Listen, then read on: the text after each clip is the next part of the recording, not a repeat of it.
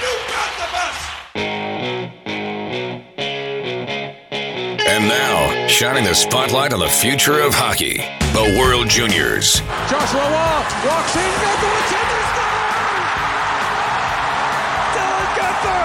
Golden goal in Halifax! Major Junior. This is Logan Stankoven. I play for the Kamloops Blazers. Hey, it's Matt Poitras from the Guelph Storm. This is Axel Leroux from the Halifax Mooseheads. Nathan Gaucher. I play for the Quebec Remparts. Hey guys, this is Ty Nelson from the North Bay Battalion, and this is the Pipeline Show. NCAA. This is Ryan McAllister for the Western Michigan Broncos. This is Wyatt Kaiser from Minnesota Duluth. This is Brock Faber from the University of Minnesota. The NHL Draft. This is Adam Fantilli of the University of Michigan. This is Ryan Leonard. I play for Team USA. I'm Nate Danielson of the Brandon Wheat Kings. My name is Adam Guyam. I'm playing for Chippewa Steel. Hi, I'm Christian Sochin. I'm with the Seattle Thunderbirds. Hey, this is Jacob Fowler, goaltender for the Youngstown Phantoms. I'm Connor Bedard for the Regina Pats, and this is the Pipeline Show. And more. Bring it! This is the Pipeline Show.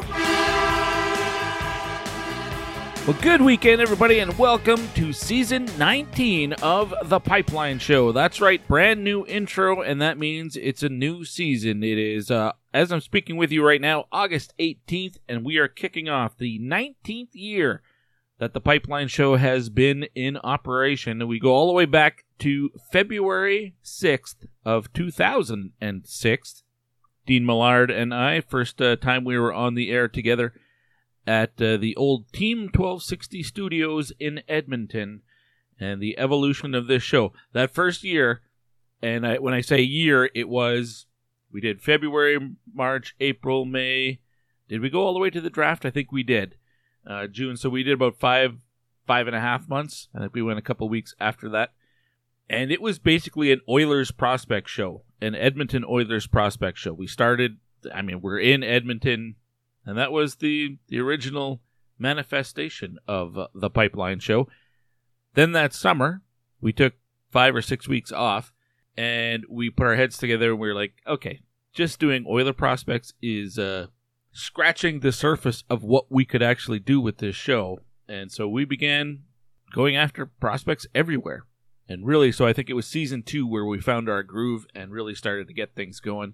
And it is amazing to think that now in 2023 and 2024, which is the second half of Season 19, that the show is still going and as strong as it is.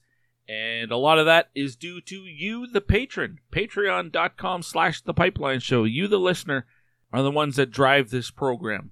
I really appreciate the support. And if you want to get involved, go to patreon.com/thepipelineshow. The program, of course, is brought to you by our sponsors, including our title sponsor.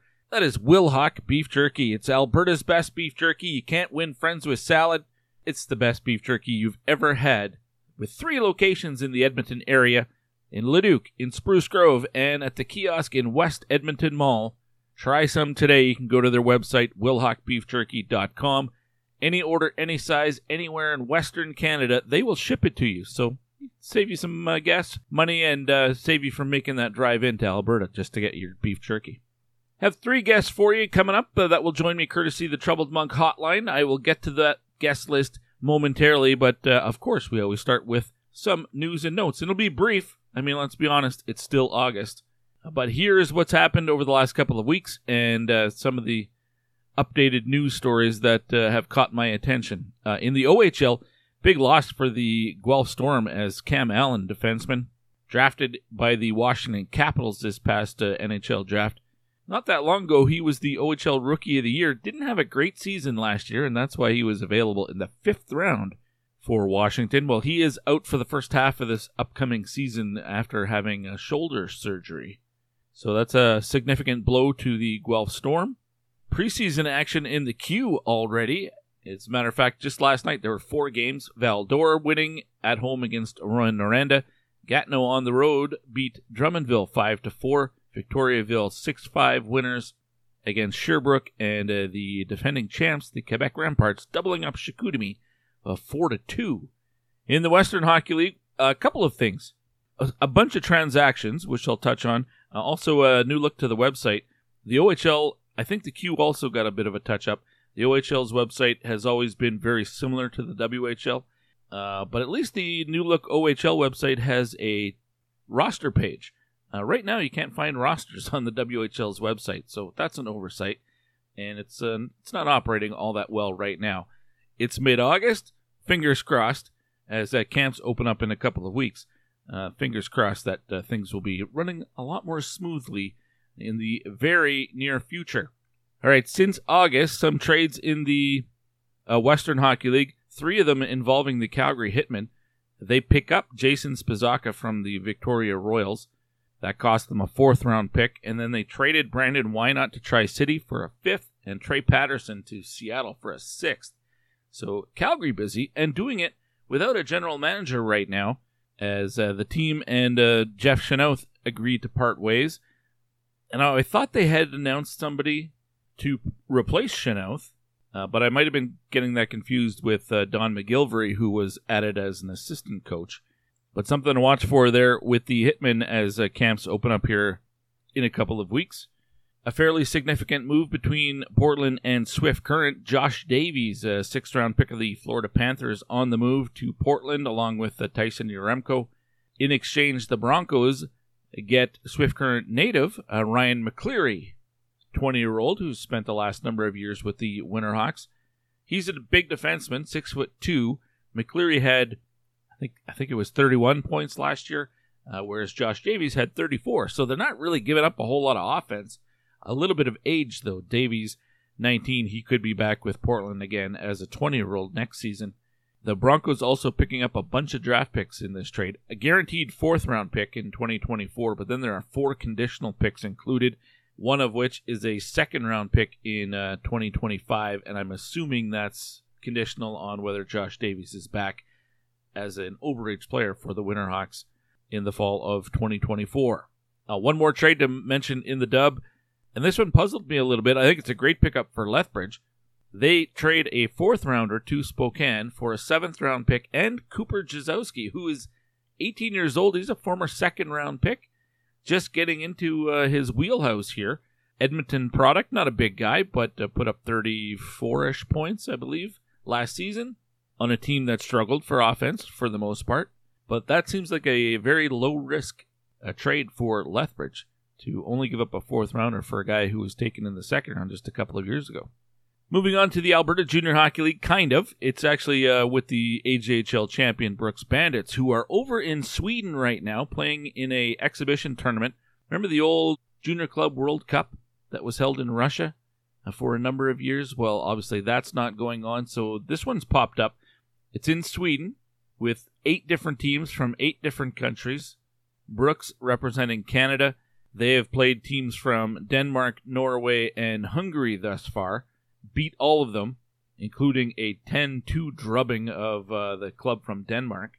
So as I tweeted or X'd, I don't know what we're saying when we post something on what used to be Twitter, the more things change, the more they stay the same, as Brooks is over in Europe, but still pounding their opposition. Well, it gets a little tougher for them, as this weekend they will play semifinal against the host team from Farjestad.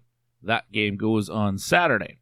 A couple of newsworthy items to mention in the NCAA.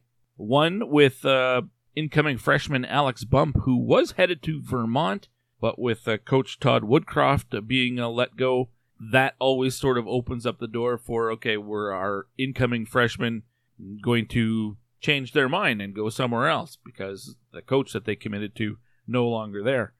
That is the case for Alex Bump, drafted by the Philadelphia Flyers, was one of the top high schoolers in his NHL draft year, which was 2022.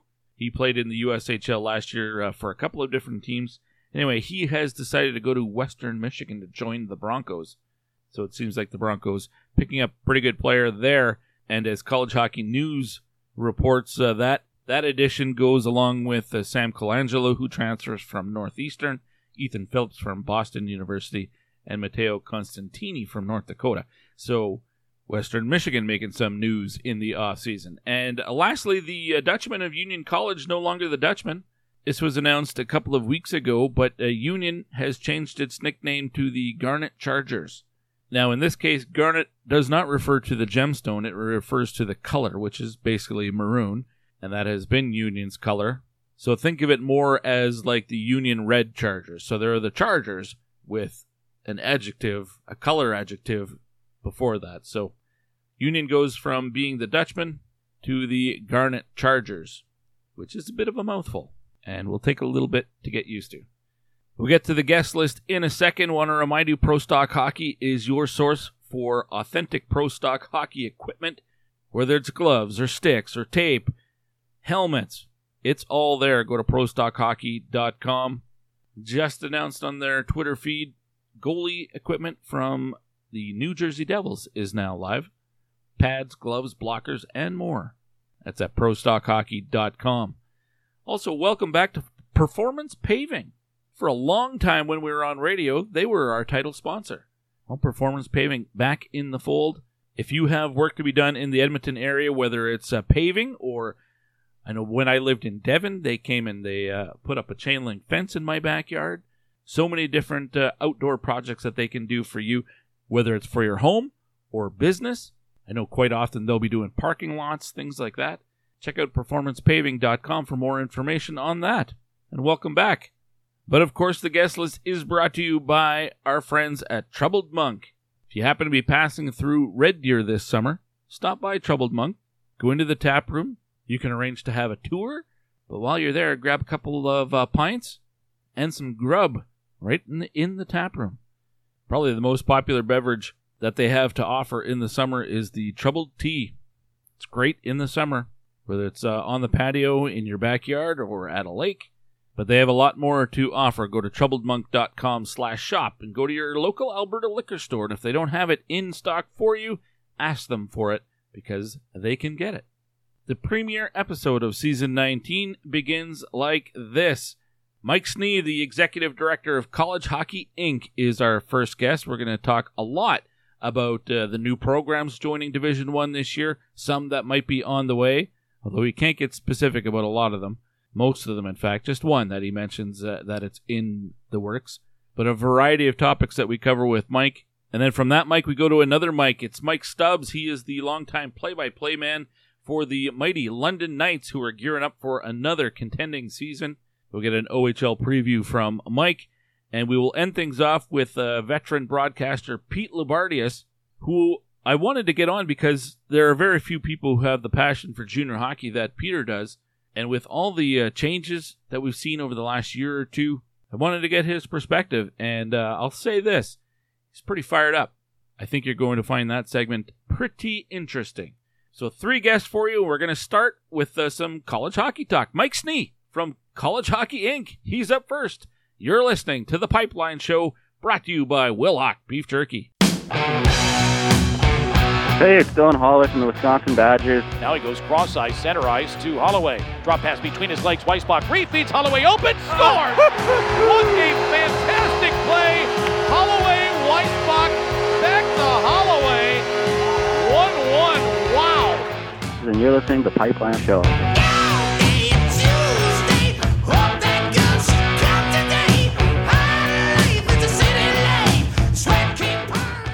Since 1965, Wilhock Beef Jerky has provided fresh, top-quality beef jerky made with 100% Alberta beef. From your very first bite, you'll understand that real jerky isn't found at the convenience store. It's tender, full of flavor, with just a hint of subtle spices. Wilhock's jerky is aged, seasoned, and marinated to lock in the flavors, and then smoked to perfection.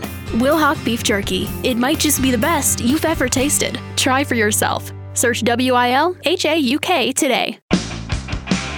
You're listening to The Pipeline Show with Guy Flaming. Hello there.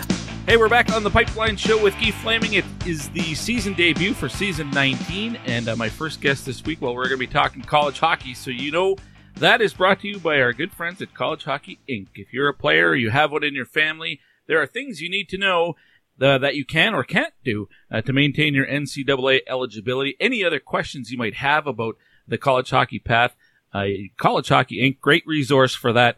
Check out their website or get in contact with the fine folks there like Mike Snee, who is my guest. Mike, welcome back to the Pipeline Show. How are you? I'm good, Guy. How are you? I'm doing terrific. Excited for a new year and exciting for college hockey fans, too, because I think this is going to be a really fun year. There's lots to talk about, including new teams and It just seems like the popularity of college hockey is just continuing to grow, which is fantastic, obviously. But I mean, over the last 2 or 3 years, you get out of the COVID mess, and there's new new programs popping up at different schools, and some schools coming back, and more of the same here this year. It just seems like it's an exciting time for college hockey.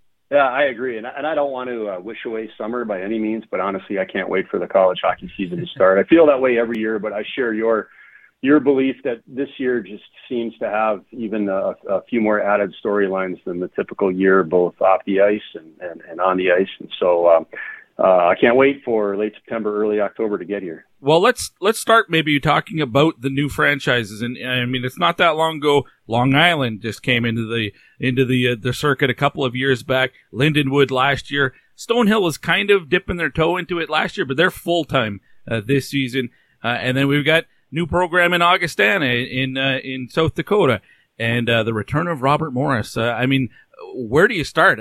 What's the process for a school to get into Division I college hockey? Maybe we'll start with that, and I don't know if you have specific examples for those programs that I listed or not. Sure, and I'll forewarn you here. I think I'm going to talk for a while now. Because, That's fine. That was Go a ahead. lot.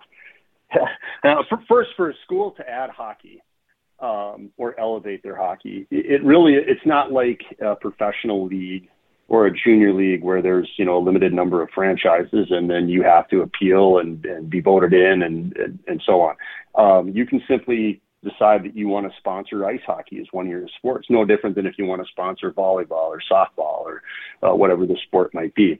And then there's different ways of going about it. You brought up a school like Stonehill that elevated their athletics from Division II to Division I. And they had a hockey team, so their hockey team went with them as they elevated all of their athletics, basketball, volleyball, everything. Their hockey team became Division I as well. So now they're whatever word you want to use, they're growing into it, I guess you could say. The number of Division I opponents they're playing and having their program ramp up to Division I. Augustana is entirely different.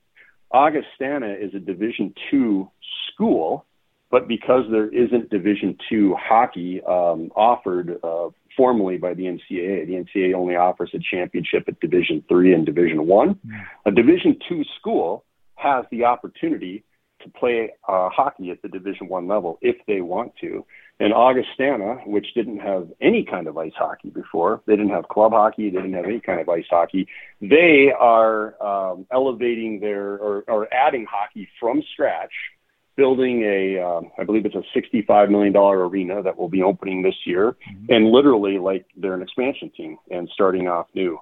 So that's how Lindenwood is doing it. And then, as you mentioned, a few other, Long Island added recently. Lindenwood was new last year. They play in the beautiful practice facility of the St. Louis Blues, the new practice facility there. So there's a number of different ways to get it done. But I think that you're seeing the increase in the number of schools either adding it or interested in adding it for a couple of reasons. One is I think people just see the popularity of college hockey and they want to be involved. So that's a big part of it. And then the second one is, and a lot of credit has to go to the National Hockey League and the National Hockey League Players Association.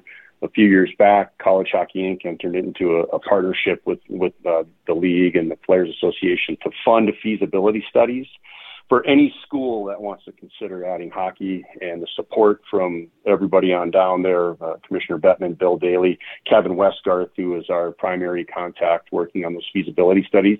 And that really has proven to be a pretty important, first domino in getting these to happen. And we're excited. We think there will be more to come. Schools that we're working with right now, we can't name the schools. It's done confidentially, but we think that we're not done, that this is a new trend. And then before I stop talking here, maybe you're going to end the show when I'm done here. I've been rambling so long, but one school that we're really excited about and is a very unique situation is Tennessee State University. Yeah. It's an HBCU in Nashville. HBCU is a historically black college or university. There's 107 of these schools in the United States, mostly concentrated in the South, that And as best we can tell, none of these 107 schools have ever had any type of hockey program. NCAA hockey, club hockey, intramural hockey, as best we can tell. Tennessee State, after completing a feasibility study paid for by the NHL and the NHLPA, working with the Nashville Predators, who have been wonderful in this, and then we finally, after 2.5 years, I shouldn't say finally, that's just how long it takes. They announced at the NHL draft back in June in Nashville that they would be adding club hockey to begin with, which is wonderful just by itself. That's great news. And then with some aspirations of eventually elevating that club hockey team to NCAA varsity status. In the beginning, it will just be a men's club hockey program. They hope to quickly add women's club hockey program. And then in the future, they hope to have men's and women's NCAA Division I varsity hockey.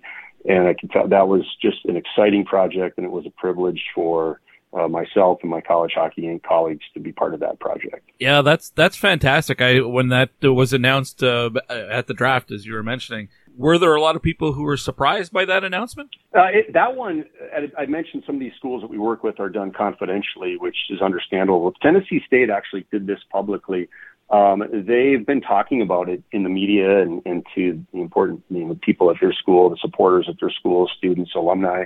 So that one had actually had publicity since we started the study or finished the study 2.5 years ago. So I think surprise might be a bit of the wrong word because people were aware of it, but I think there was this it's really happening type of thing where perhaps when they did the study, there were maybe some people that thought it wouldn't happen, but I'll tell you, there was a lot of excitement, and the media coverage of it was much more than I expected. And then just the far-reaching traditional media coverage, social media coverage, inquiries we've received from all over the place, certainly all over the U.S., but even all over Canada, and some inquiries from Europe. But I think the ones from Canada are most noteworthy. So it's just exciting that there are people out there that now have that opportunity. If that's something that they want to pursue, go to a wonderful HBCU right in Nashville, which you can't pick a better spot to be, I think. And then just also, I just want to emphasize the support of the Nashville Predators. I don't think it happens without the Predators. The leadership there, as Deshaun Henry and Bill Wickett and Nat Harden, they were instrumental in making it happen. And then it really, wouldn't happen if their athletics director, Dr. Mickey Allen, I think he saw the opportunity and more importantly, saw the need. And now starting in the fall of 2024, there will be club hockey at Tennessee State. That's fantastic. I want to jump back to Augustana for a minute. They begin this year full time and right away in the CCHA conference, whereas it seems like every other program that started up over the last decade or so has been independent for a little while. I know we got big news with Arizona State coming up for not this season, but next season. How does Augustana go immediately right into a conference like that? Great for them, but how does that happen? I think it was a combination of, all of these schools adding hockey are wonderful and they're great stories and they require some visionary leadership. Augustana from the start, they have just done everything right. They raised a lot of money. They're building their first class, just ready to go Division I building, 3,000 seats right on campus, all of the training, facility and everything that a aspiring NCAA Division I hockey player would need. So I think when you went and if you went there and took a site visit, you would have been blown away. Their geographic location is ideal.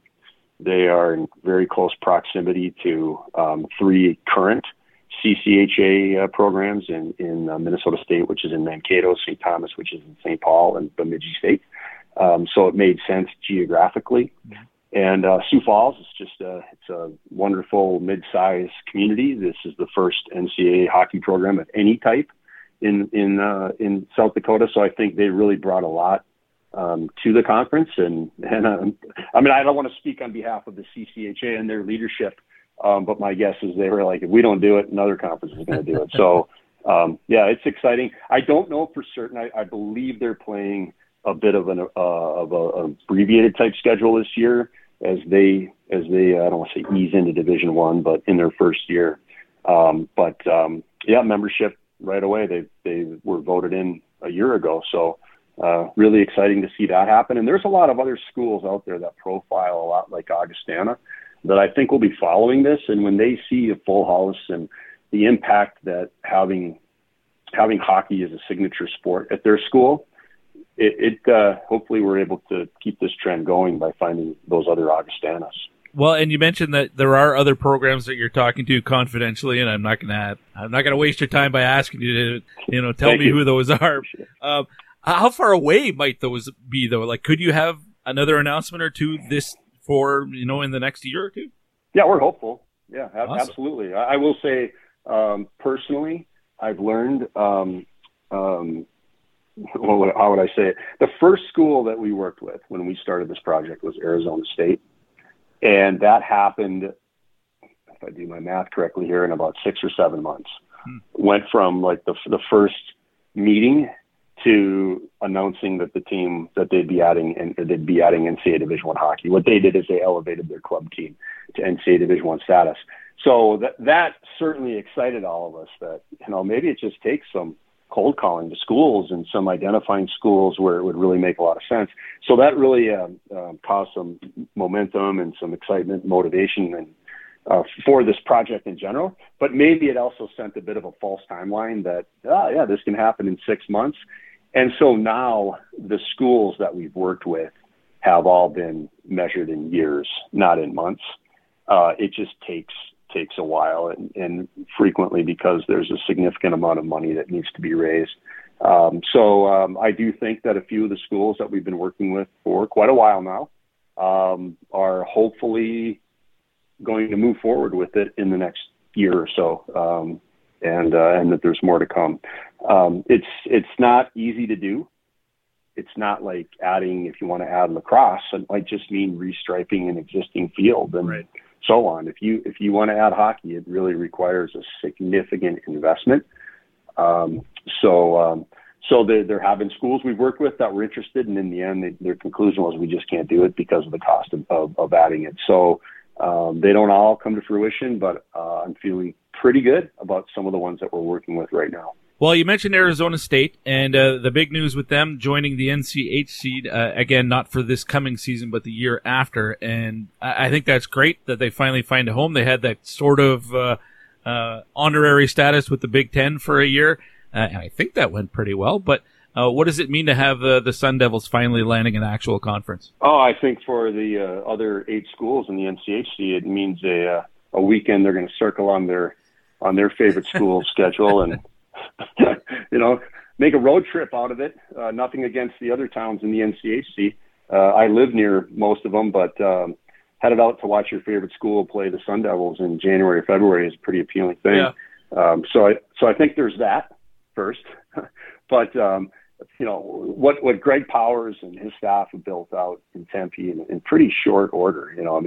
They just started play less than 10 years ago. Mm-hmm. And we all know that their facility was not NCAA Division I caliber until they opened Mullet Arena last year. What they did was pretty amazing. They made an NCAA tournament. They would have made 2 NCAA tournaments because if the COVID year hadn't canceled the tournament. So they've really put together a great product on the ice. And if you're out there and you just see all the students walking around in hockey jerseys, there's a feel and a vibe for it. What I also think is cool is I know what happens out in New England, and I went to an Arizona State game at the University of Minnesota. You're seeing their alumni that don't live in Arizona. In this case, they live in Minnesota, or the alumni that live out in New England or wherever. They get a following on the road, which is pretty cool.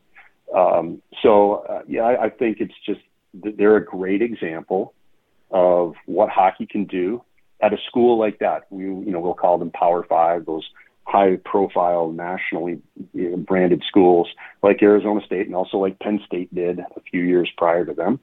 So I think having them now get into a conference, and as much as they certainly made it go by being an independent, it's easier establishing yourself when you're in a conference. You get a schedule, you get a balance of home games and road games. You get to play, games into March, and then you get to play for not only a conference championship, regular season championship, but a conference tournament championship. So I think it does provide a lot more meaning meaningfulness to your schedule. So I'm excited to see what Arizona State's going to do as a conference member, knowing how well they did as an independent program. Mike Snee from College Hockey Inc. is my guest. We're looking ahead to the coming college hockey season. Robert Morris returning to the fold this year after, what's it been, 2, 3, maybe even more than that? 3 seasons, I believe. They were, I believe that was that May of 21 when everybody was shocked. So I think they were maybe off 2 seasons or so. But yeah, 2 or 3 seasons of, they were dropped. They were literally dropped on life support, and Derek Schooley and others there just wouldn't let it go and did a tremendous job in letting everybody know, Robert Morris is going to be less of a university without their men's and women's hockey programs. And they just rallied the supporters. Maybe in an odd way, Robert Morris hockey is going to be even more supported now than they were prior because this happened. But they will be returning to the ice, both of their programs this year. And not a new program, but just as much of a reason to celebrate as the new programs. Yeah, that's fantastic to have them back. I did have Derek Schooley on this show in the spring sometime to talk about that. And I know he's looking forward to it as well. Alabama Huntsville, they went sideways as well and haven't been on the ice for a long time. Any chance, or are you hearing anything about progress there? Much like Robert Morris, I know there was a groundswell of support early on, but I haven't heard much lately. Any traction? Yeah, a good question. I don't really have an answer. I don't know. Their schools aren't by any means required to work with College Hockey Inc., so there certainly could be something cooking down there, and we're just not part of it. Some of the school we didn't have really anything to do with Long Island when they added Division I hockey. They did all that on their own. So and we weren't fully aware of it until closer to it happening. So I can't really answer that with a yes or no or point to anything. I hope so. It was pretty cool when they were playing, and they had a nice following and had a good history. But you'd have to inquire with the school. All right, fair enough. And I know Long Island, when that was announced, it seemed like insanity because they were doing it so quickly and at a time when, it was right in the thick of the COVID mess. Has it been as successful as everybody hoped it would be, or even more so? Yeah, I think so. I think what Coach Riley and his crew down there have done is impressive. To bring in, say, Division I hockey to Long Island, and there's such a rich history of hockey on Long Island. Obviously, the Islanders, but a number of high-end players, NHL players, NCAA players that play out there. That there probably should have been a school on Long Island offering hockey long before Long Island did, offering NCAA Division I hockey, I should say. Yeah, I would say it's been a success. They haven't won a national championship yet, but I don't think that's the only way to measure success. Sure. All right. Well, all these new programs and returning programs, they need players. And I know a lot of teams are using programs are using the transfer portal. And I know that's kind of been a hot button topic for the last 2 or 3 years, and extra little juice to that conversation because of the 5-year commitments. Some guys have been able, or 5 years of eligibility. Some guys have been able to take advantage of because of COVID. Has the transfer portal been more beneficial to teams or players? Is it equal for both sides in that regard? And do you see it changing or becoming less of a thing in the near future because once those players that were playing during COVID have that 5 years, that goes away, right? Yes, it does. That goes away after any student athlete playing hockey or any sport. It wasn't just a hockey thing. In the 2020-21, so the 20-21 academic year, they received an extra year of eligibility, so that 5th year of eligibility. So we still have student athletes that are playing that 5th year. So it's creating a bit of a log jam, if you want to use that term. There's more student athletes with eligibility than there is normally. So I think when we get through that, then that will create less activity in the transfer portal, because you do see a number of the transfers are players that are transferring after 4 years at one institution and then going and playing their 5th year at a different institution. So that goes away.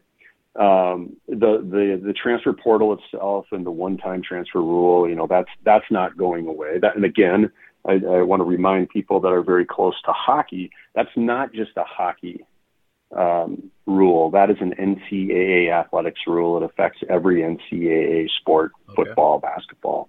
Okay, so that's not just a hockey rule. I certainly don't see it going away. It might change to some degree as everybody learns how to work through it, but it will be there. My guess is that as it settles in and just becomes customary, that there'll be less activity. But I think it's just part of college hockey. It's part of college athletics moving forward, and it will just need to be adjusted to. Perhaps I read a really good article quite a while ago that compared it to when baseball introduced free agency back in the mid '70s, and this article had some quotes that were said back then that were perhaps pretty negative about the future of baseball and sports if free agency happened. And free agency happened. It's here. It's a big part of professional sports, professional hockey, and everybody adjusted and lives with it. And, I would argue that professional athletics is as popular today as it's ever been. So I don't think it's going to negatively impact how much we care about college hockey and college athletics, but it's already changed it. Yeah. And that'll probably just continue. Lastly, I wanted to ask you about, I always have a Canadian slant to things when I'm talking college hockey on this show. You're in Canada right now. You're in Winnipeg. You're doing the cross-country tour and answering a lot of questions, having information sessions for players and their families. Pretty general question, but how important is Canada for the NCAA hockey in terms of recruitment? Well, they're 27% of NCAA Division I men's players. I believe it's 32% of NCAA Division I women's players. The past couple of years, I believe, Owen Power was the number 1 overall pick. Was that 2 years ago now, or was that 3 years ago? I think it's 3 years ago, right? 2 summers ago. And then, this year, Adam Fantilli went very high as won the Hobey Baker Award. And then just this week, Cale Makar was put on the cover of NHL 24, the video game. So in many different ways, you're just seeing Canadians that play NCAA hockey impact our game by winning the Hobey Baker Award, by being critical players on almost every team and on championship teams, and then moving on to the NHL and having tremendous success, the highest level of success. Look at Cale Makar already at 24, and I thought he had done it all already with Norris Trophy and Conn Smythe and Stanley Cup. I totally forgot he had not yet been on the cover of NHL 24, so now I guess he has done everything. Right. And so it's just vitally important. And I'll even add to it, it's not just Canada, it's all of the world. Europe, there were 135 European men playing NCAA Division I men's hockey this year.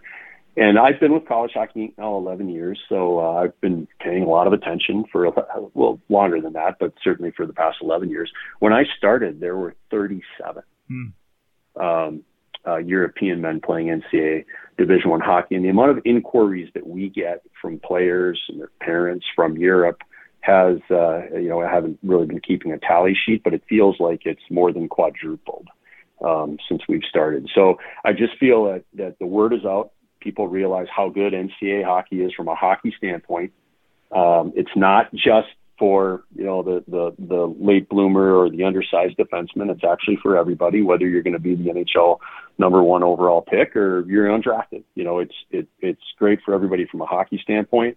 And we haven't talked about this yet, and I should talk about it more often, but the off-ice piece of it, the academic piece of it, the graduation rate for for men that play NCAA hockey is 92%. For women that play NCAA hockey, it's 98%. So if you come here, you might end up becoming Cale Makar, or you might not. You might not move on to a professional hockey career, but 92% of the men and 98% of the women that play it will earn their degree while doing it. And that's not to mention all of the life experience stuff. You stretch your mind, you stretch your comfort zone. You're put in a position where you have to be more than a hockey player, in an environment when you're in university or college.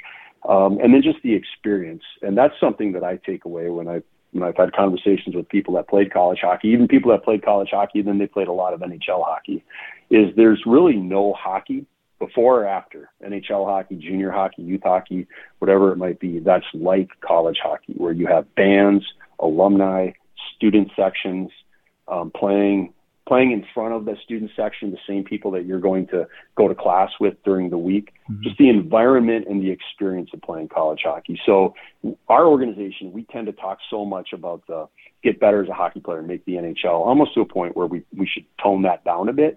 And we should talk more about, this is the most fun you're ever going to have playing hockey. And it's pretty likely you're going to get a university degree out of it when it's all said and done. So I think those things are just more revealed now, and more people in Canada and more people in Europe are aware of it. And that's, so to answer your question, I don't think I know we don't care where you're from.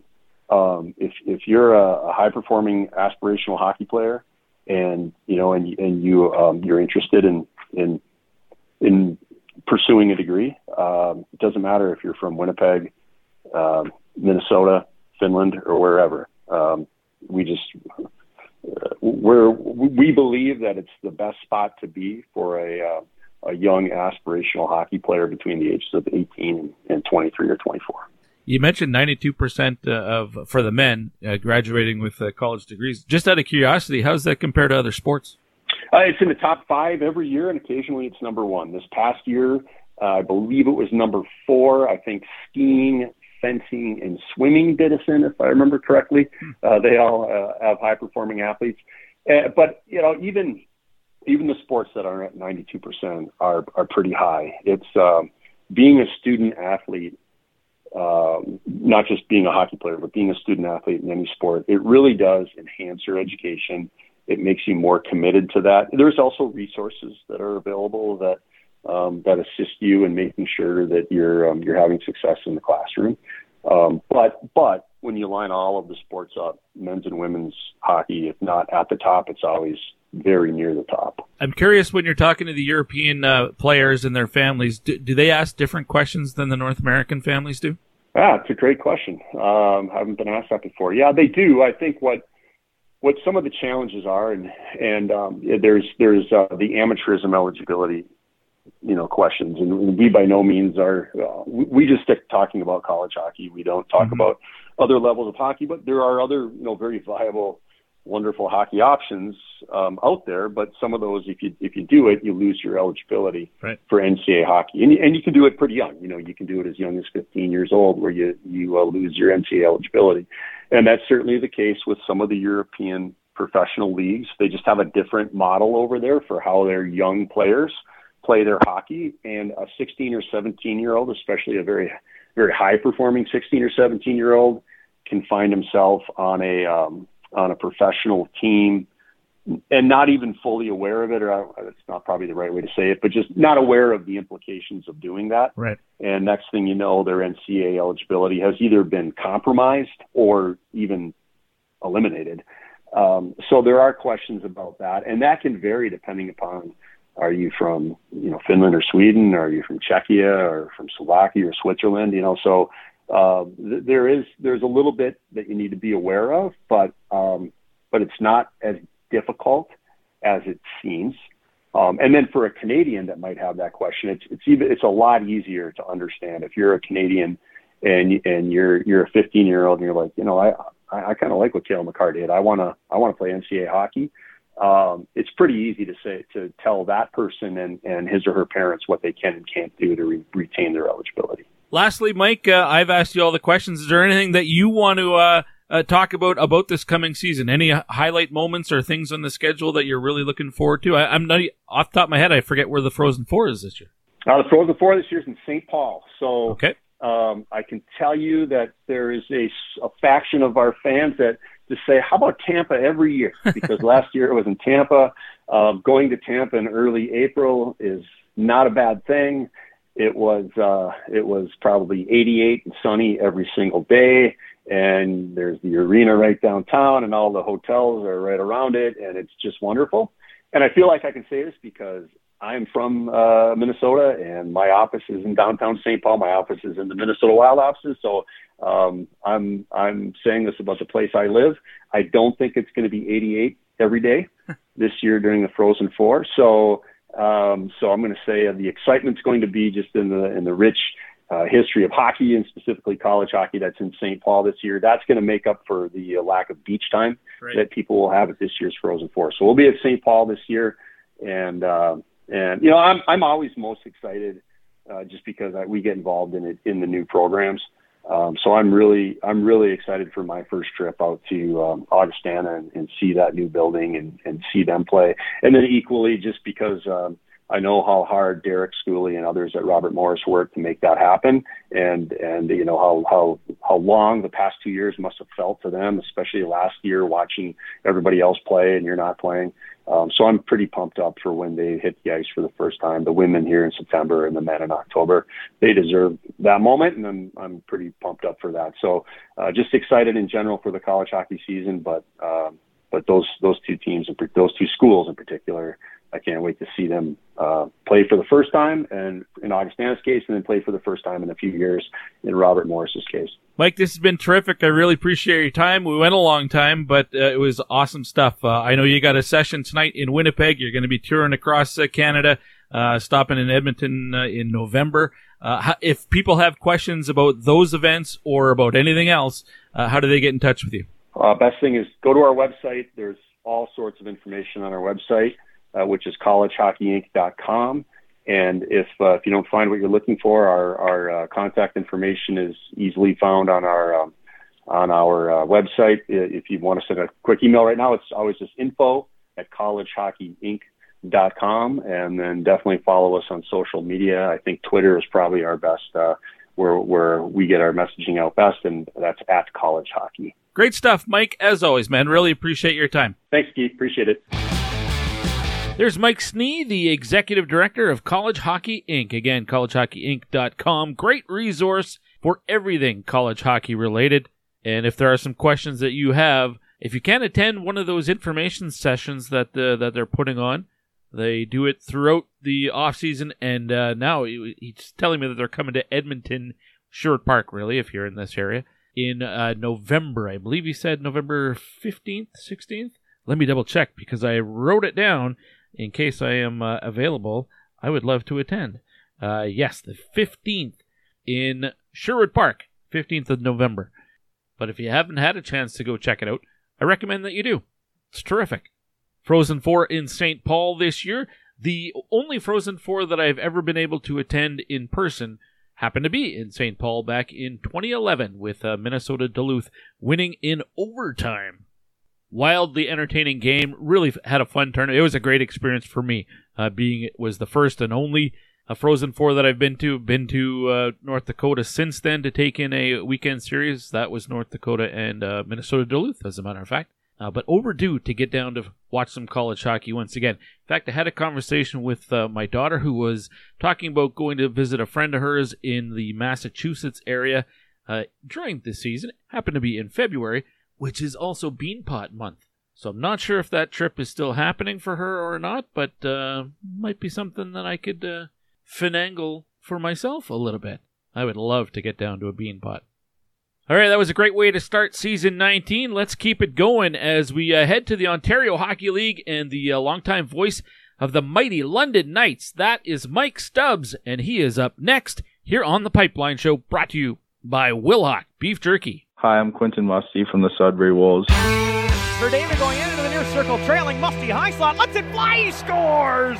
Quentin Musty, second of the game, a 2-0 Wolves. And welcome to the Pipeline Show.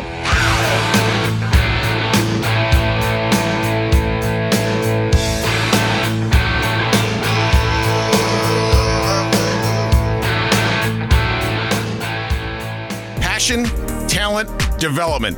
NCAA hockey offers all that, and its players graduate at a 93% rate. Trevor Zegras. And they score on the lacrosse move. Jake Gensel. Gensel banks it towards the goal. He scores. Cale Makar. He scores. Stars on campus before the NHL stage. Whether you're a fan or a player, nothing compares to college hockey. My goodness gracious me. Visit collegehockeyinc.com and follow @collegehockey. You're listening to The Pipeline Show with Guy Flaming. Yo! Stop your grinning and drop your linen. Okay, back on The Pipeline Show with Guy Flaming, Season 19 debut episode. First episode of the new year, and we're going to head out to the Ontario Hockey League, and seems like a perennial favorite out of the OHL every year would be the London Knights, and I don't think this year is any different. To find out for sure, Mike Stubbs, the play-by-play man for the Knights. Welcome back, Mike. How are things? Gee, things are great. How's the summer? Over. Or just about over. Well, in terms of the hockey team, the OHL or the WHL's Edmonton Oil Kings, it was a longer summer than usual. The last place team in the WHL. So there hasn't been hockey here to watch for a long time at the WHL level. So we're chomping at the bit to get back in the rink. But overall, summer seems like it was fairly short. How about for you? Yeah, you know what? It has been. It's been a very wet summer in southern Ontario. So I know that we've had different conditions everywhere else, but yeah, it's green and lush here and looking like the temperature's coming down a little bit. So I think that's going to send a lot of people into hockey rinks. That's a good thing. A little confusing how it can be wet. It's been rainy here as well, and yet so many forest fires, so much smoke in the air as well. It seems like one of those should count out the other one. Yeah, it's been an absolutely wild summer from that standpoint. So here's hoping that the arrival of hockey, the arrival of winter can put some of those out and keep them out. All right, well, I started things off by saying the Knights are almost perennial favorites or contenders at least in the OHL, and correct me if I'm wrong. I mean, you're returning just about every player from last year's roster. That's a good thing in junior hockey, and it seems like the Knights are building up once again to take another pretty strong run at a league championship. Yeah, it's pretty wild to think that, but I think there's going to be a lot of talk about that over the first part of this season, whereas last year there wasn't really that conversation where the Knights weren't being talked about among teams that might have a run in them. And I don't think the Peterborough Petes in the Ontario Hockey League were being talked about in that way either. Mm-hmm. And it was those two teams who were in the OHL Championship Series. So the Knights do, in fact, return an awful lot of people. They do lose a goaltender who was a goaltender of the year in Brett Brochu. He graduated as an overage player. He missed the last half of the playoffs due to an injury. And they also graduate two other overagers who were keys to this team, and Sean McGurn and George Diaco. And they'll graduate Logan Mayu, who will go off and play in the Montreal Canadiens organization. Other than that, Guy, everybody is basically eligible to come back. There will be some overage decisions to make, but a team that fell 2 wins shy of heading to the Memorial Cup will have that many faces back and some new ones to add as well.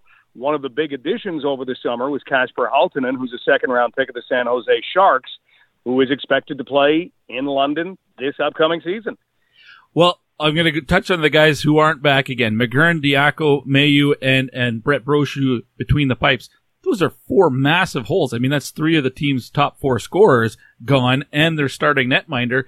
But one thing we always know, and we should be expecting from London, is one guy's gone, but that means there's 1 or 2 guys ready to step up and take on a much bigger role. Who are those guys this year that suddenly elevate themselves from, second or third line guys to now being on the top line or the second line? I think Halttunen comes in and is one of those guys. And last year, Easton Cowan, who is a first-round pick of the Toronto Maple Leafs, just recently signed his entry-level contract. And Denver Barkey, who's a third-round pick of the Philadelphia Flyers, they had played with Ryan Winterton. And if they can find a mix that puts those two with a player that has those two-way skills of Ryan Winterton and some of the things that he did, that line was awfully difficult to deal with in the playoffs. And so I think that could be one of those lines. And if it's Halttunen who winds up on that line, it's really difficult to contain this year. And Guy, you're right. Teams try and look further into the future than the year that they're playing in junior hockey. And the Knights had a couple of players who didn't really play much in the OHL last year that will come up and fill some roles as other guys step up in the organization. But I'm excited to see both of them, and both of them are players who we could see called at the NHL entry draft. One is Sam O'Reilly. And Sam O'Reilly, when he was drafted as a 16-year-old, said, I want to play this game physically. I want to make sure I can score. He's a guy that pays a lot of attention to what Tom Wilson does on the ice. And he had really grown, if you look at the beginning of the year to the end of the year, really grown in stature. He's somebody who has a nose for the net. And then Will Nickel was a GOJHL Rookie of the Year, and that's a Junior B circuit in the Ontario area.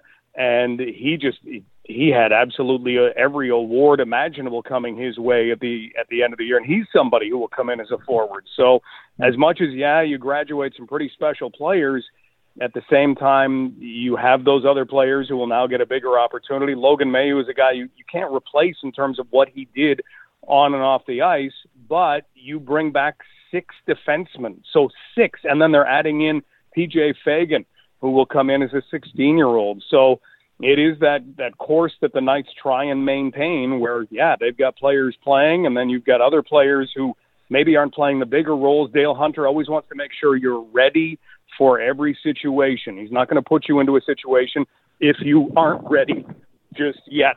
And so Dale Hunter is somebody who wants to make sure everybody is in a place to succeed, and that's been one of the secrets of this team. Preseason projections for a guy like Sam Dickinson are through the roof already. I mean, he's being talked about as a top 10, maybe even top 5 guy for the NHL draft next summer. He's going into year 2. How good was he in year 1, and what does that set up for him in year 2? What are your expectations for Sam Dickinson? Well, that old term, the sky's the limit, I mean, it applies.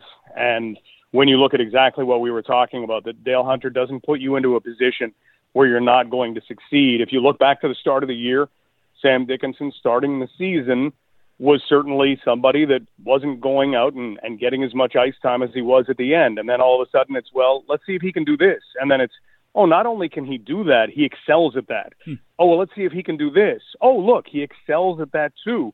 And in the playoffs, he was playing big minutes for the Knights as a 16-year-old. He's somebody that doesn't look 16. He had a tremendous tournament at the Hlinka Gretzky Cup in helping Canada to win gold. And it wasn't because he was producing an awful lot of offense. But when he was on the ice, other teams eventually, even though it was kind of, as you saw, a score fest really to begin things in that tournament, everybody seemed to be putting the puck in the net when it mattered. Canada was keeping the puck out of the net, and Dickinson was a big part of that. I'm a Flyers guy, so I have to ask you about, Denver Barkey for sure, but Oliver Bonk as well. I mean, a first-round pick. I don't know much about him. I didn't see a whole lot of the Knights played last year, but, a first-round pick. There's got to be a lot of potential in that package, and you get to see the Knights more than anybody else. Well, Oliver Bonk came in last year playing in his first full season in the OHL, and the question was he going to have better hair than his dad? I mean, that's what you wanted to see. Radek Bonk had such great hockey hair.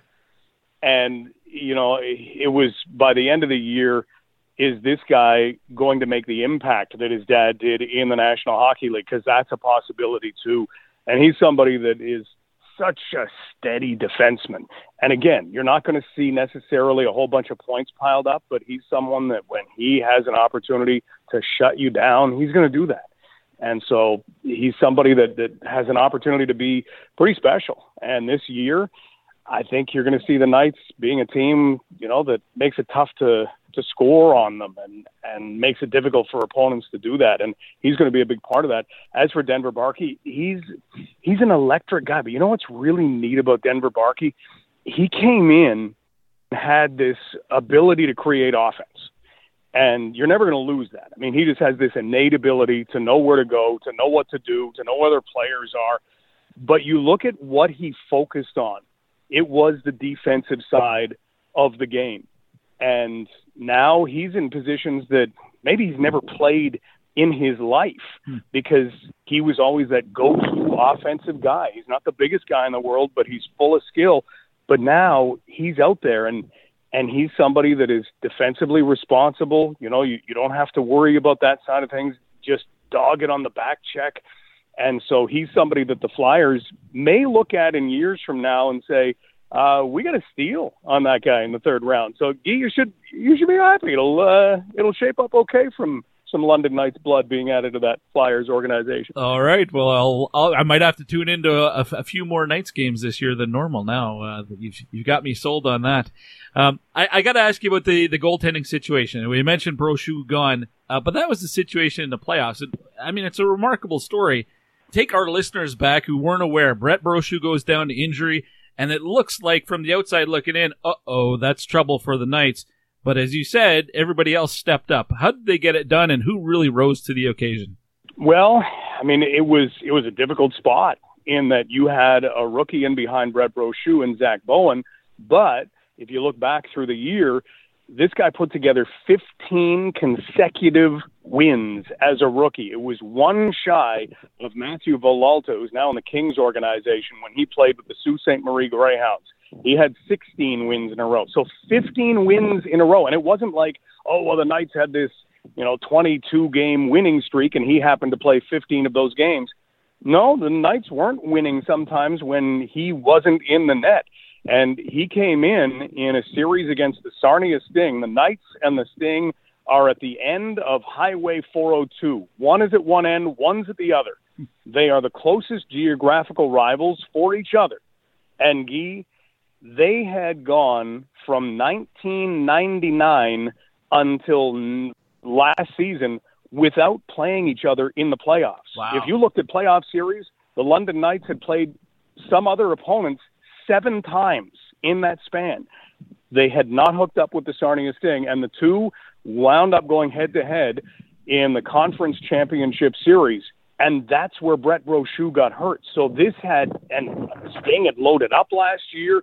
They could have been a team that saw themselves in the Memorial Cup. They were ready for that. And now the Knights' number one goaltender goes down. Zach Bowen came in and was tremendous and showed the kind of goaltender that he can be.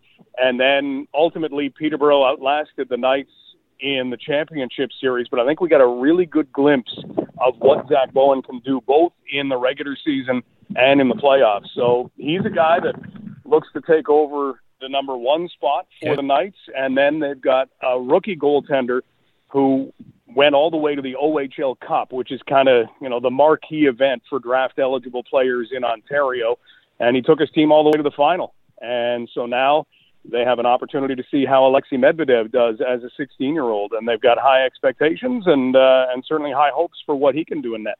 Mike Stubbs is the voice of the London Knights out of the Ontario Hockey League, my guest here on the Pipeline Show. I want to get your thoughts on a couple of things outside of the Knights market, but still OHL related. I'm going to start with David Branch, who is hanging him up after this year. He's been the commissioner of the OHL, and for a lot of that, the CHL commissioner as well, for how long now? Like 40 years, something like that? It sounds impossible, Guy, but no, you're right. It has been decade after decade after decade, and David Branch leaves such a legacy, because when we rewind back to the beginning and we look at where major junior hockey was, it was not being broadcast nationally. It was not looked at in the same way that it is now. We did not see the number of teams that we do now. The academic packages that are available to players, the way that fighting has diminished in the game, the way the game has been made safer for teenage players playing major junior hockey. The impact is absolutely everywhere. And in Ontario, and like you mentioned, largely across the CHL, so much of that traces right back to David Branch. So he is going to be sorely missed. And I hope he still, goes to games and is recognized and thanked for what he has done, because he's been a tremendous part in growing everything that everybody who loves major junior hockey loves about the game. A lot of positives for sure under his tenure. Have to mention there's also been some controversies and scandals and things like that, and negative headlines. Gilles Courteau left. Ron Robison in the WHL is leaving after this year as well, and David Branch. Coincidence all three of these guys are leaving basically at the same time, in your opinion? I hope not. I hope that is just simply a coincidence. I hope there's not anything more that winds up being any part of any story. I don't think so. There's nothing that I've heard. But I think all of them have had those long tenures, and all of them kind of came in at similar points in their life. David Branch obviously has been there longer than Gilles has or than Ron Robinson has. But I think it's just one of those things that is happening. And now we hope that, the new management, the new leadership that takes over can continue to grow this game and can continue to keep it as the best developmental hockey league in the world. And lastly, you mentioned fighting, and in the Q, they've really gone about trying to make it ban it as much as you possibly can. There's going to be suspensions after fights now. In my personal opinion, hey, player safety, that's paramount. If it's going to help in that regard, then I'm all for it.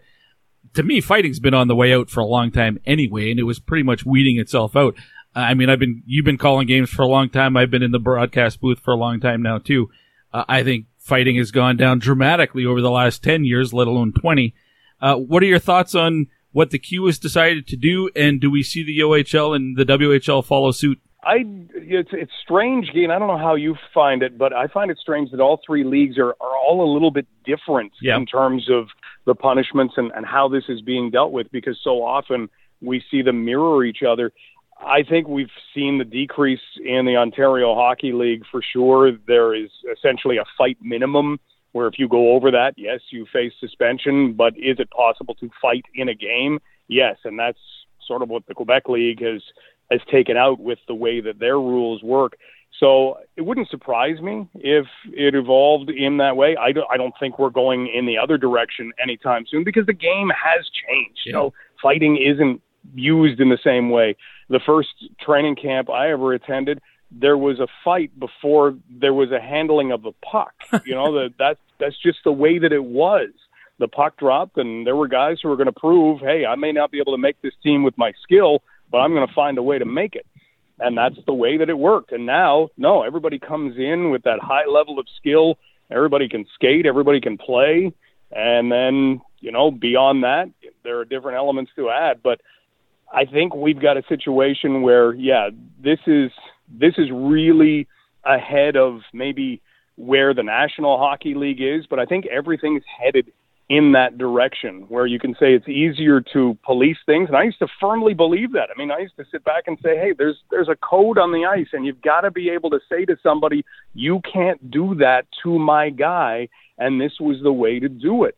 And I think there's just a little change in the way that mentality has gone over the years where, you're not out to do the eye for an eye, tooth for a tooth. And I almost look at something that Dale Hunter will do in games where, if a game is 6-1 and the London Knights are winning, he's not going to put out his number one power play unit to try and make it 7-1 necessarily. He's going to give other guys an opportunity and see how they do on the power play. But if whatever the offense is that put the opposition in the penalty box was egregious, right? Yeah, he's going to do it because that's the only way you can make people pay. And I really think that's where we are right now, that offense has come to a point where if you want to take a liberty with somebody, you're really risking putting your team in a difficult situation, and the teammates police themselves in that way, saying, look, we can't have a 5-minute major.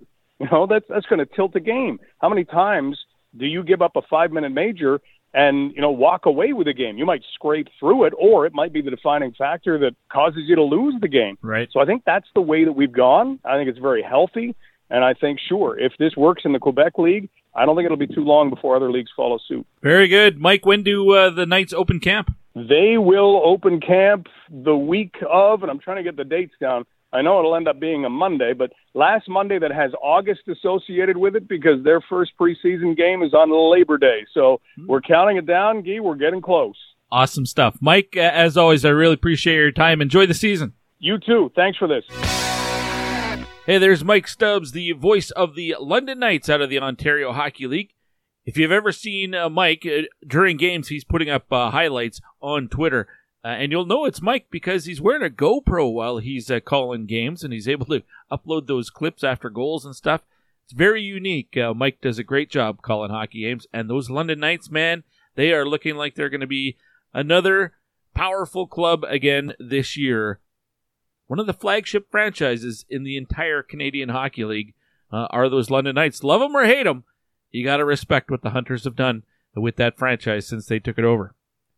All right, we've got one more segment to go in this Season 19 debut, and it's a good one. Joining me courtesy the Troubled Monk Hotline is veteran broadcaster Pete Loubardias. Lou is pretty fired up. Why? Well, we'll get to that next here on The Pipeline Show. It's brought to you by Wilhock Beef Jerky. Back to the blue line, Wilm in the middle, broken up by Zemer. Look out! Cohen Zemer, breakaway to Hyde to Zemer! Hat trick! Cohen Zemer! 3-1! This is Cohen Zemer with Prince George Cougars, and this is The Pipeline Show.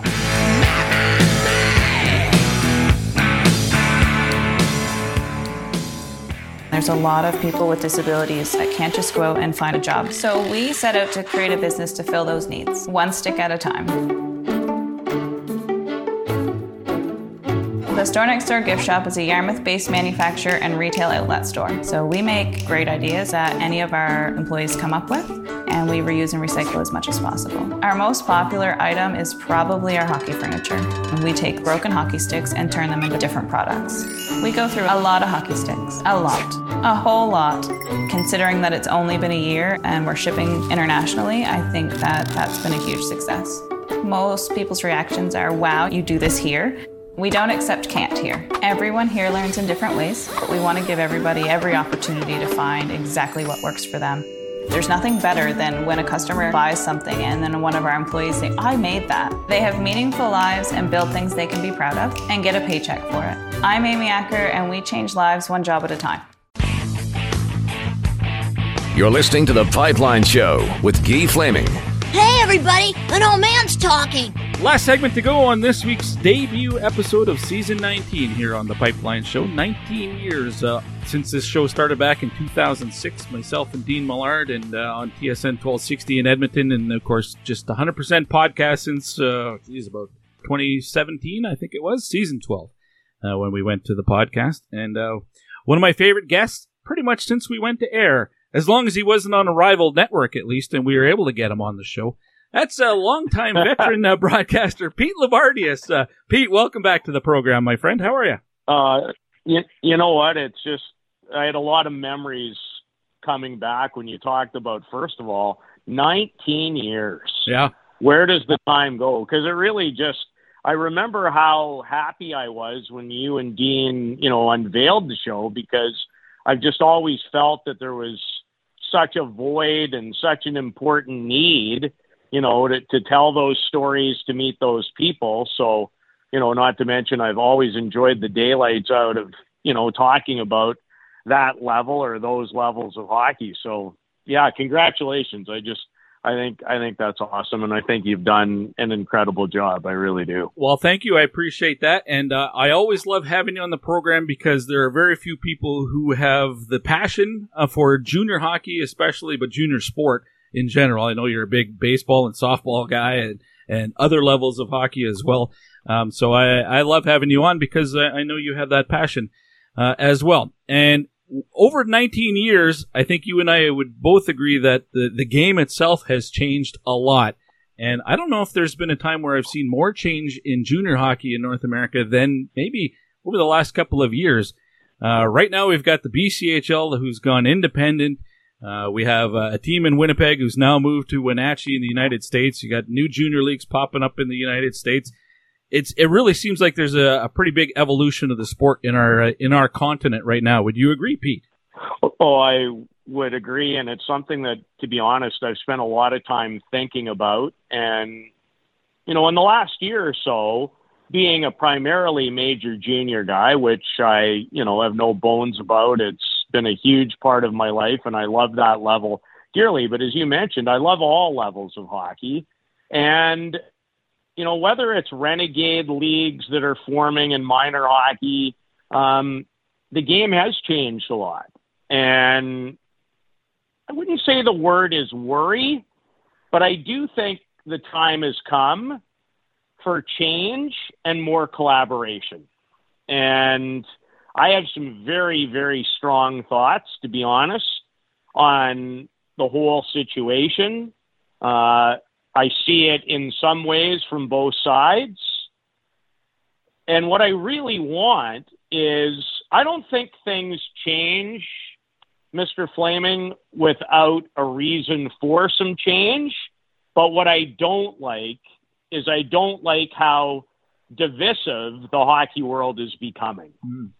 And I truly believe that at some point in time, you know, with Hockey Canada being a major player in it, is I think the system needs a bit of an overhaul. And it troubles me from a kid's perspective, because I always wonder about certain things is, are we really most concerned about the opportunities and what's best for the young people that are playing the game? And I see a lot of division. I understand in part why it is happening, but I think this thing's got a chance to be a bit of a runaway train, and I think in part it already has become that. So that's partly my take, and you can direct it from there. Well, I know I have the new commissioner of the Q, Mario Cecchini, scheduled right before the season starts, so I'm going to talk to him about it. But with Gilles Courteau leaving now, he's already gone, and David Branch and Ron Robinson both leaving their commissioner roles at the end of this coming season, are they getting the sense that, all right, times are a-changing, and maybe it's time for us to go and not be part of whatever the evolution of junior hockey is, or the CHL? I mean, all of those guys, the leagues are better because of them and have gotten better during their tenure as commissioners, but it hasn't been without controversy. I mean, there's been lawsuits and things like that too, and maybe their time is up. Well, I can say that I've spent a considerable amount of time, certainly for the better part of 8 or 9 years, with all of those people. You know, I have incredible respect for all of them. They helped to create some of the greatest moments and greatest times in my entire career. But I will say this, the sport has changed immensely. And, you know, they're not young people anymore. They have given their complete heart and souls to build those 3 leagues. And, you know, David, obviously, before Dan McKenzie came in at a very difficult time, you know, they've given everything to major junior hockey. And I think, you know, those 3 gentlemen, along with, to me, maybe the greatest of all time, and that's Ed Chenault. I'm not sure where we'd be without those 4 gentlemen in particular. So I think it's time. I do think the controversy, the lawsuits, the way the world has gone, I think it's taken a tremendous toll. Because I think it's taken a tremendous toll, Guy, on anyone that came from a different era or a different time. Right.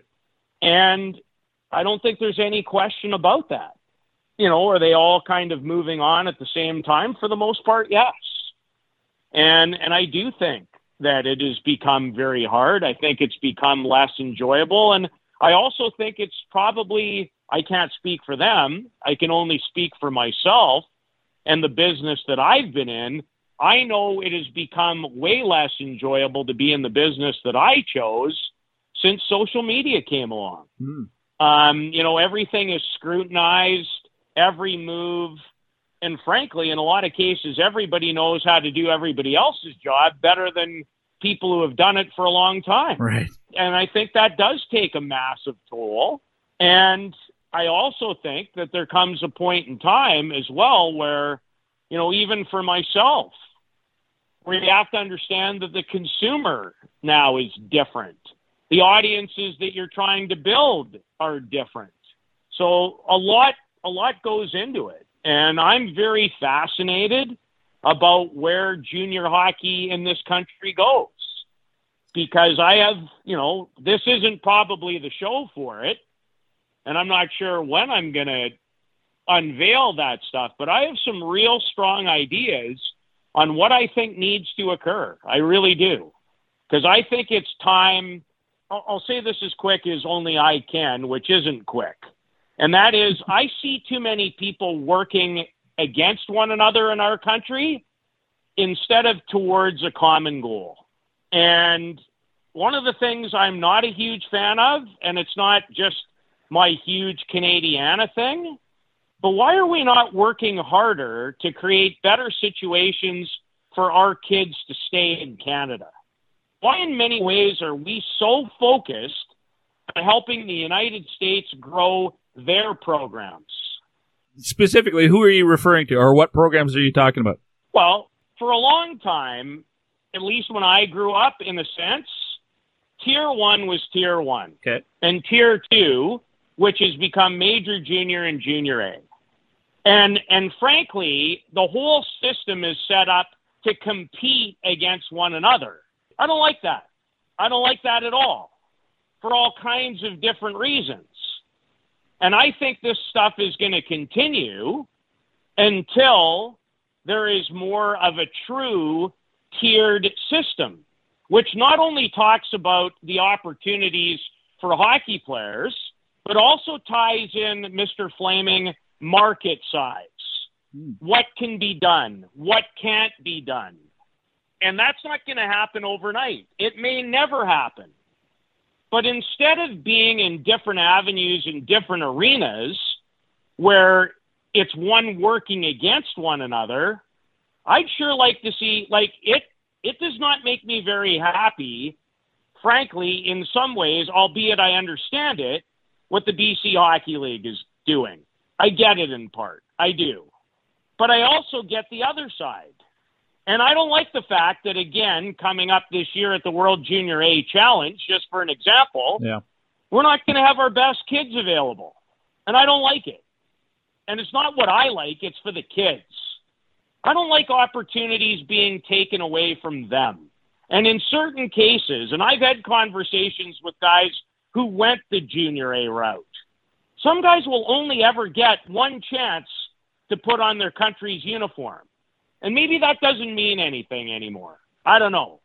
But I do think, in closing, that I think everybody at a certain point needs to get together and potentially look at more of a tiered system that really works, where we work together as a country and levels of junior hockey rather than against one another.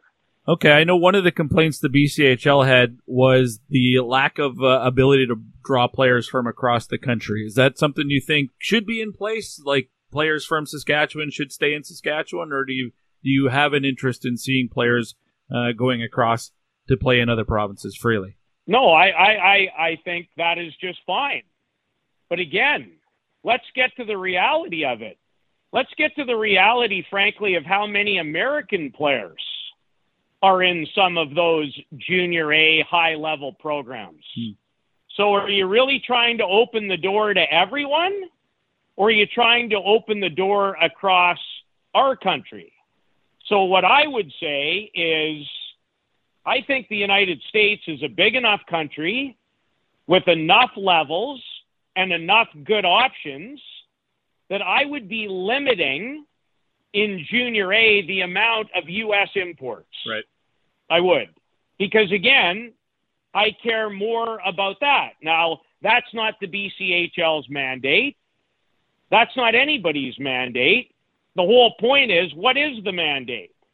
So if everybody is working against one another, trying to create the best possible league, I get it. I get where they're coming from. So this is a big one, my friend. Yeah. And listen, one of my biggest concerns in our country is that CIS hockey or U Sports hockey is not looked at in a different way. That it isn't seen by a lot of young junior players as a good option. And trust me, while I am a major junior guy in a lot of ways, I'm a hockey guy. I've gone to every level. I've gone to bean pots. I've gone to regional championships. I understand what it's like and the amount of money that big NCAA programs have. I get it. I know what it's like to spend a weekend at North Dakota or Minnesota or Wisconsin or at the Bean Pot. I get it. But frankly, and I'll never apologize for it, I care about one thing. I care about two things. What's best for the kids, and if there aren't more good options for kids to stay in our country, then how do we get to a better place? That's what I care about. Well, I agree with you about U Sports being so underrated and underappreciated. And I don't know if it's just a mindset of university sports in Canada compared to how they feel about collegiate sports in the United States, because it's huge. It is. It's huge in the States, and it's not here. No, it isn't, and it's never going to be, in part. But again, when it comes to what really gets out of line, for me, is how many kids, even that play junior hockey, regardless of what route, how many of them end up making a professional living doing it? Mm-hmm. So what are we really concerned about? And don't tell me that the education isn't as good at a lot of Canadian schools as it is in some of those U.S. programs. Okay. Sorry, I'm not buying. Now, is it a huge advantage? I have a stepdaughter going to DePaul University in comedy arts. I got a pretty good idea what it costs to send somebody to one of those programs. Unfortunately, if she didn't have a pretty nice scholarship, she wouldn't be going. But as a country, how do we start getting back to where we work together as opposed to my route is better, making kids sometimes decide? And frankly, a big part of this is when the National Hockey League changed its draft age, because everything filters down from there. Right. But anyway, that's my soapbox. Probably now in a lot of trouble, don't really care. But what I do want is I do want it to be people sitting in a room at some point and really caring about the kids and what's best for the kids and what kind of opportunities they're either getting or missing out on. Well, I think one thing we can agree on is having the scholarship package from the CHL leagues, the WHL scholarship package, having that brought in, I want to say, 20, 25 years ago maybe, but it's so improved and more players taking advantage of that. I mean, that's a huge positive for the players, isn't it? It's an incredible change, and I'm not sure anybody always really looks at it that way. Yeah. If you decide to go that route, here's what my feeling has always been, and it's really never changed. If you legitimately, you and your advisors, smart hockey people, agents, all of it, you want to play at the best level you can for your own progression in terms. So I've always felt, Guy, and it really hasn't changed much, I think there's different routes for everyone. Yeah. But if you're a high-end guy, I still think you would have a tough time convincing me to a certain extent that major junior at the right time is not the place to be. But that's not for everybody either, because the 16-year-old year in our country is the year that really needs to be looked at, in my opinion, because I think at times kids go to major junior and aren't quite ready. Yeah. Sometimes they are ready, and when they're ready, they should go, whether they're 15 or 16. But anyway, this is not for me to already have said what I've said, but the one thing I'll put my heart and soul on the line for is I want hockey to be great in this country, and I think change is needed, and I think we need to get better at working together. One change I think we've seen really starting to evolve over the last 10, 15, 20 years is fighting. I think it's been on the way out for a long time.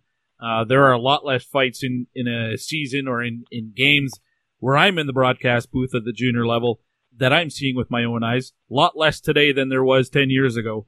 The Q has taken it a step further to try to get it completely out of the game. There's going to be suspensions after single fights.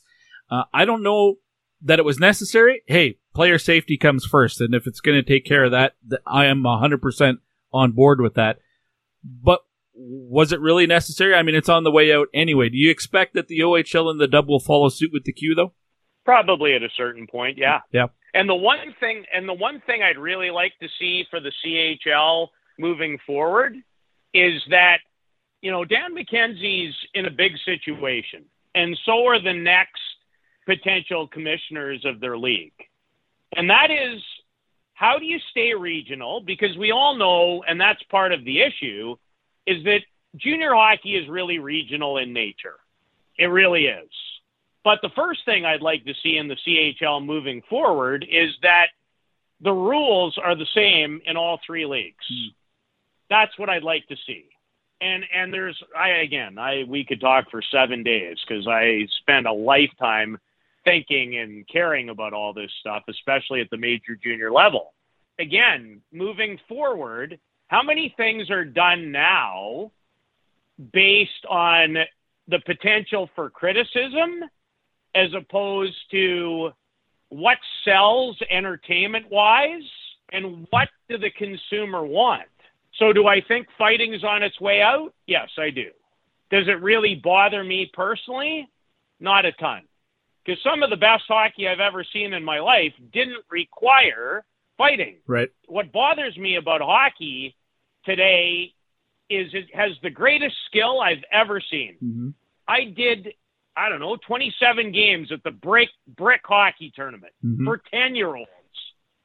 It is staggering how skilled kids are at the sport. Yeah. Staggering. I just called the women's U18 camp in St. Catharines last week. Staggering. Young women, young men. It's incredible. But what I think the sport has lost from an entertainment standpoint is I don't think it's always played with a lot of passion. Right. And I don't equate fighting with passion. I equate passion with passion. And I think a lot of reasons fighting has probably been reduced a little bit is because there isn't as much passion. But it's a different time. And the people who play the game are very different. I see a huge difference in the last 10 years. And it's not about hockey. It's about people. It's about a generation. Yeah. It's been about who they are, how they consume it, what matters to them. But the skill level, staggering. The entertainment level, I'm not sure it's what it used to be. It's funny because I had Derek Laxdal on the show in the spring, before the draft anyway, and he's now in the OHL, but we knew him obviously from his time here with the Oil Kings, and he talked about that, just the mindset of players, even since he was in Edmonton back in 2014, has changed a lot. Immense. Just the way they come to the rink, and they just have a different sort of expectation. Maybe not entitlement is the right word, although I think he might have used that word. But there's definitely a different mindset for this generation of players. There is, and in some ways, some of that I think was necessary. In other ways, I think what has gotten lost in team sports sometimes is team. And one of the reasons for all the separation is everybody's kind of looking for a fast route to the best place they can get to as quickly as they can. And I'll just say this, and I have no trouble saying it. In a lot of aspects, and not hockey, I'm talking about life. I'm talking about the broadcast business. I'm talking about the things that I actually know and observe. I see a lot of what can you do for me. I'm not seeing as much appreciation and respect about what can be done for others. Yeah, that's a problem for sure. Hey, Pete, before I let you go, I wanted to get your thoughts on the Winnipeg Ice moving to Wenatchee. So the WHL loses a major market. Do you think we ever see a team back in Winnipeg again, and what went wrong? I don't know if anything necessarily went wrong. What I would say is part of where I think junior hockey is going, and frankly, I'm not surprised, is I think junior hockey very much is creating a connection with the community. And there was a point in time where things worked extremely well in big markets. I think that is changing. I think we've already seen evidence of that with what happened in Vancouver, moving into Langley. Right. I think it's going to continue, and I think it has to continue because we live in a day and age now where, and you know where you live, that's in Edmonton. You know where I've spent a lot of time. Yep. Calgary. Junior hockey doesn't sell the same way in major markets anymore because times are different. So I think it's really important to, again, think about the market size, think about the ability to connect, think about, arena size. I don't think anything was necessarily done wrong.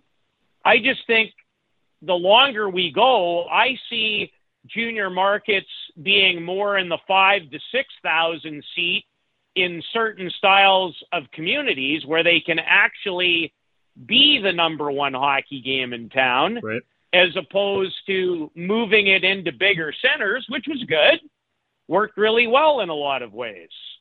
But I think, listen, I can only, if you're in Calgary, the majority of people, they don't even care about the Stampeders, let alone, the Hitmen or other teams. It's about the Flames. Yep. Is there any game in town that compares to the Oilers? Nope. You're right. I mean, we talk about, it's Canada, it's a hockey crazy nation, and Edmonton, Calgary, they're hockey cities. They're not. They're NHL cities. Everything else is a distant second, third, fifth. Yeah, it is. It is.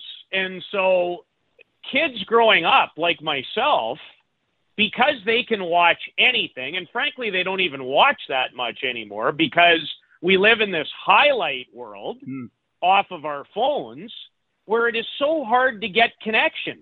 When I grew up in Saskatoon, my first love, and I love the NHL, I love all levels of hockey to this day. Just follow where I go to know on a night-to-night basis how much I care and love the sport. Yeah. I live it. I don't just talk about it. I live it. But that's part of what's been lost. So a lot of things go back into certain cycles, and I think we're going to have to go back a little before, again, we come forward again. Because we live in a day and age now where the money is and where the stars are is where people want to go. And I don't think they have the same kind of appreciation for how we get there. So whether it's this great show or certainly things I'm going to continue to be involved in, I think it's really important for people to continue to try to sell and understand that the NHL does not happen without the journey. And the journey matters, and so does what goes on in your backyard. Whether it's how we spend our money, whether it's what we invest in. So there is room for all of it. I just think we have to think it a little different, do it a little different, and have different expectations than maybe we did before. Pete, I half-jokingly on Twitter suggested that you should be the next WHL commissioner. I said half-jokingly because I'm half serious. I think you'd be terrific in that role. Is something like that something you'd be interested in? I would love at a certain point in time to certainly, be on a board. I don't think I'm ready to lead the way, but I sure would love to be in a position at some point to, share these kind of things and probably have a lot of people go, are you nuts? But the one thing no one will ever say is that I don't care. Yeah. And I haven't dedicated a great part of my life. And every time we talk, I don't just throw my arms in the air. I'm going to come up with some things that, I'd love to. I'd love to, before I'm done, be in the hockey business in an influential place, especially, in junior hockey somewhere, because I love it, I believe in it, and I want it to be better at all levels. Well, you got my vote. Pete, before I let you go, I appreciate it. Where do people follow you this season? What are you doing? You've stepped back from your old Flames gig, so what's on your agenda now? Yeah, I did. Well, I'm still sorting certain things out. I've done a lot of work with HN Live, hnlive.ca, doing a lot of amateur sports.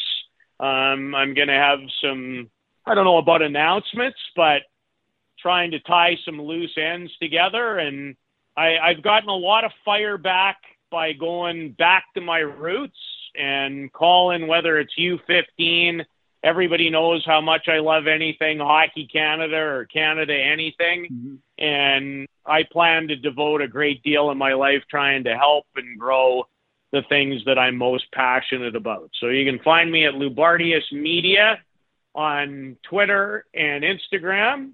And stay tuned, because there will be more stuff coming down the pipe in the near future in terms of my direction.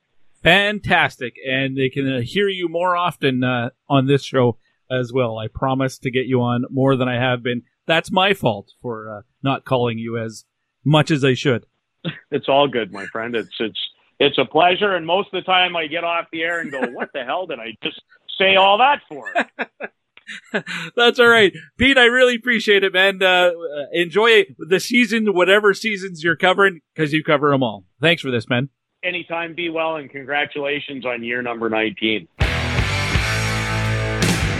Are you kidding me? Pete Loubardias, and a fired up Peter Loubardias. I love to have Lou on the show because he's always bringing the heat. And call me crazy, I think he'd be a perfect candidate to be a WHL commissioner one day. Like he said, maybe he's not ready right now, but I think he'd be terrific. Do you agree? Let me know. Hit me up on Twitter. You can always find me on Twitter or X, whatever the heck it's called now, at TPS_Gee. It's going to do it for this week's episode. If you're not a patron yet, check out patreon.com/thepipeline show. Early access for every interview that you hear on a full episode. They've been available for a day or two, sometimes longer, for patrons, exclusively for patrons. Costs a couple of bucks a month US, but you can subscribe on an annual basis and you get a discount, a 10% discount off of that. And if you're a business owner or you have something you want to promote, advertise, you can also do it through Patreon and get that extra 10% discount as well from that. Next week on the program, we get into the WHL team-by-team previews. The next 4 weeks, we're going to be doing that. So you're going to get your WHL fix, that's for sure. 5 teams will be previewed next week. Going to be chatting with the play-by-play guy for all 5 teams. In fact, all 22 teams will be their play-by-play guy. As far as I know, there might be a couple of instances, which I won't talk about yet, where it won't be the play-by-play guy, but it'll be somebody else from the organization. But I can tell you right now, the 5 teams that will be on next week will be the Red Deer Rebels, so that'll be Troy Gillard, the Regina Pats, that means Dante DeCaria. Casey Bryant will preview the Everett Silvertips for us. Cole Waldy is the voice of the Prince George Cougars, and in Spokane, it is Mike Boyle. So those will be the 5 teams next week as we kick off the season previews for the Western Hockey League.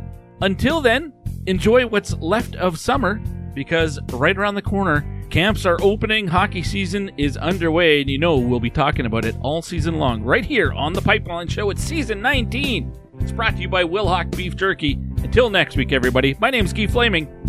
See ya!